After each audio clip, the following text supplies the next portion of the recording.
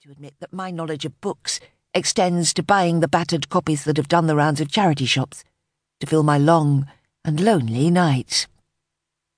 I am an aficionado of dog-eared Danielle Steele. No. How can I make this sound riveting? I have no idea. I'm not that inventive, at least not at short notice. I'm chief leaflet giver outer. He tries to look impressed, as if I've just told him I'm Chancellor of the Exchequer. It's a temporary position. Oh dear, I sound dreadfully bitter. The London Book Fair is held in Olympia, and it takes me forever to get here every morning, as I live in Battersea, on the wrong side of the river. But it's only for a week. I have to keep reminding myself of that fact. However, what happens at the end of the week could well be worse.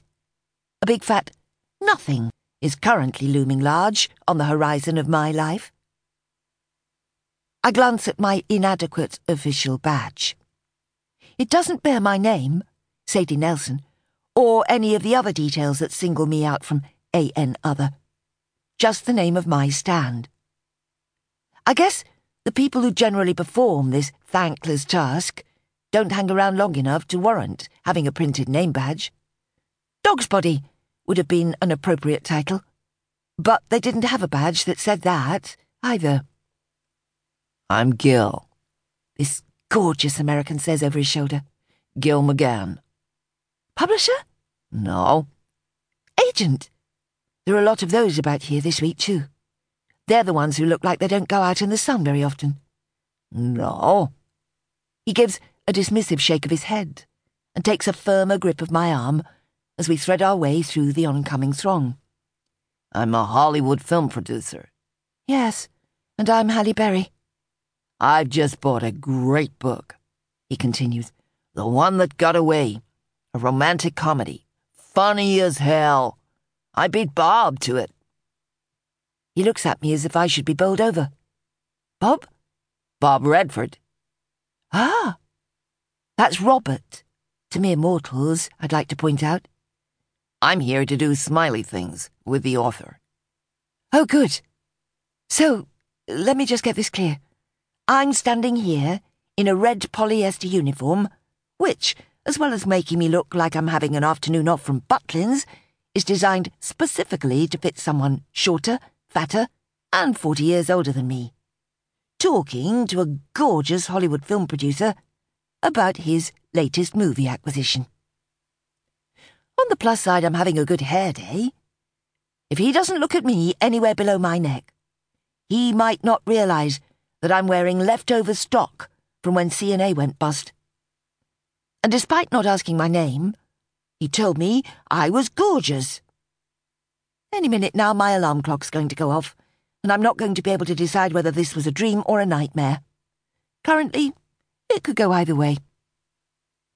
We squeeze through the crowd and on to another exhibition stand, which is 100 times bigger and swankier than Bindlatter's Books one.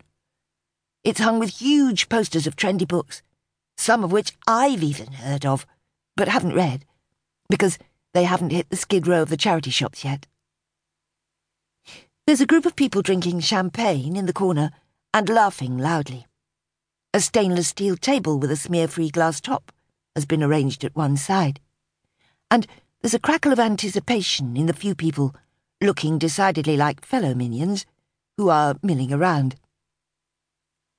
Gil stands next to me, but doesn't let go of my arm. I'm not complaining. I have goose pimples all over me, and yet I'm not the slightest bit cold. In fact, you could probably grill hamburgers on my cheeks. I hope you don't think this is too much of an imposition. Not at all. My hormones are nudging me to do my most winning smile. I can't. My feet are hurting too much from standing in one spot all day in high heels. Now I know why exhibition displays are called stands. My lips stretch tightly across my teeth, and from somewhere in the depths of my reserves, I send a tired smile back at him. Though, you haven't actually told me what you want me to do. Damn, Gil says. Sorry. We need you to pose with Elise Niels.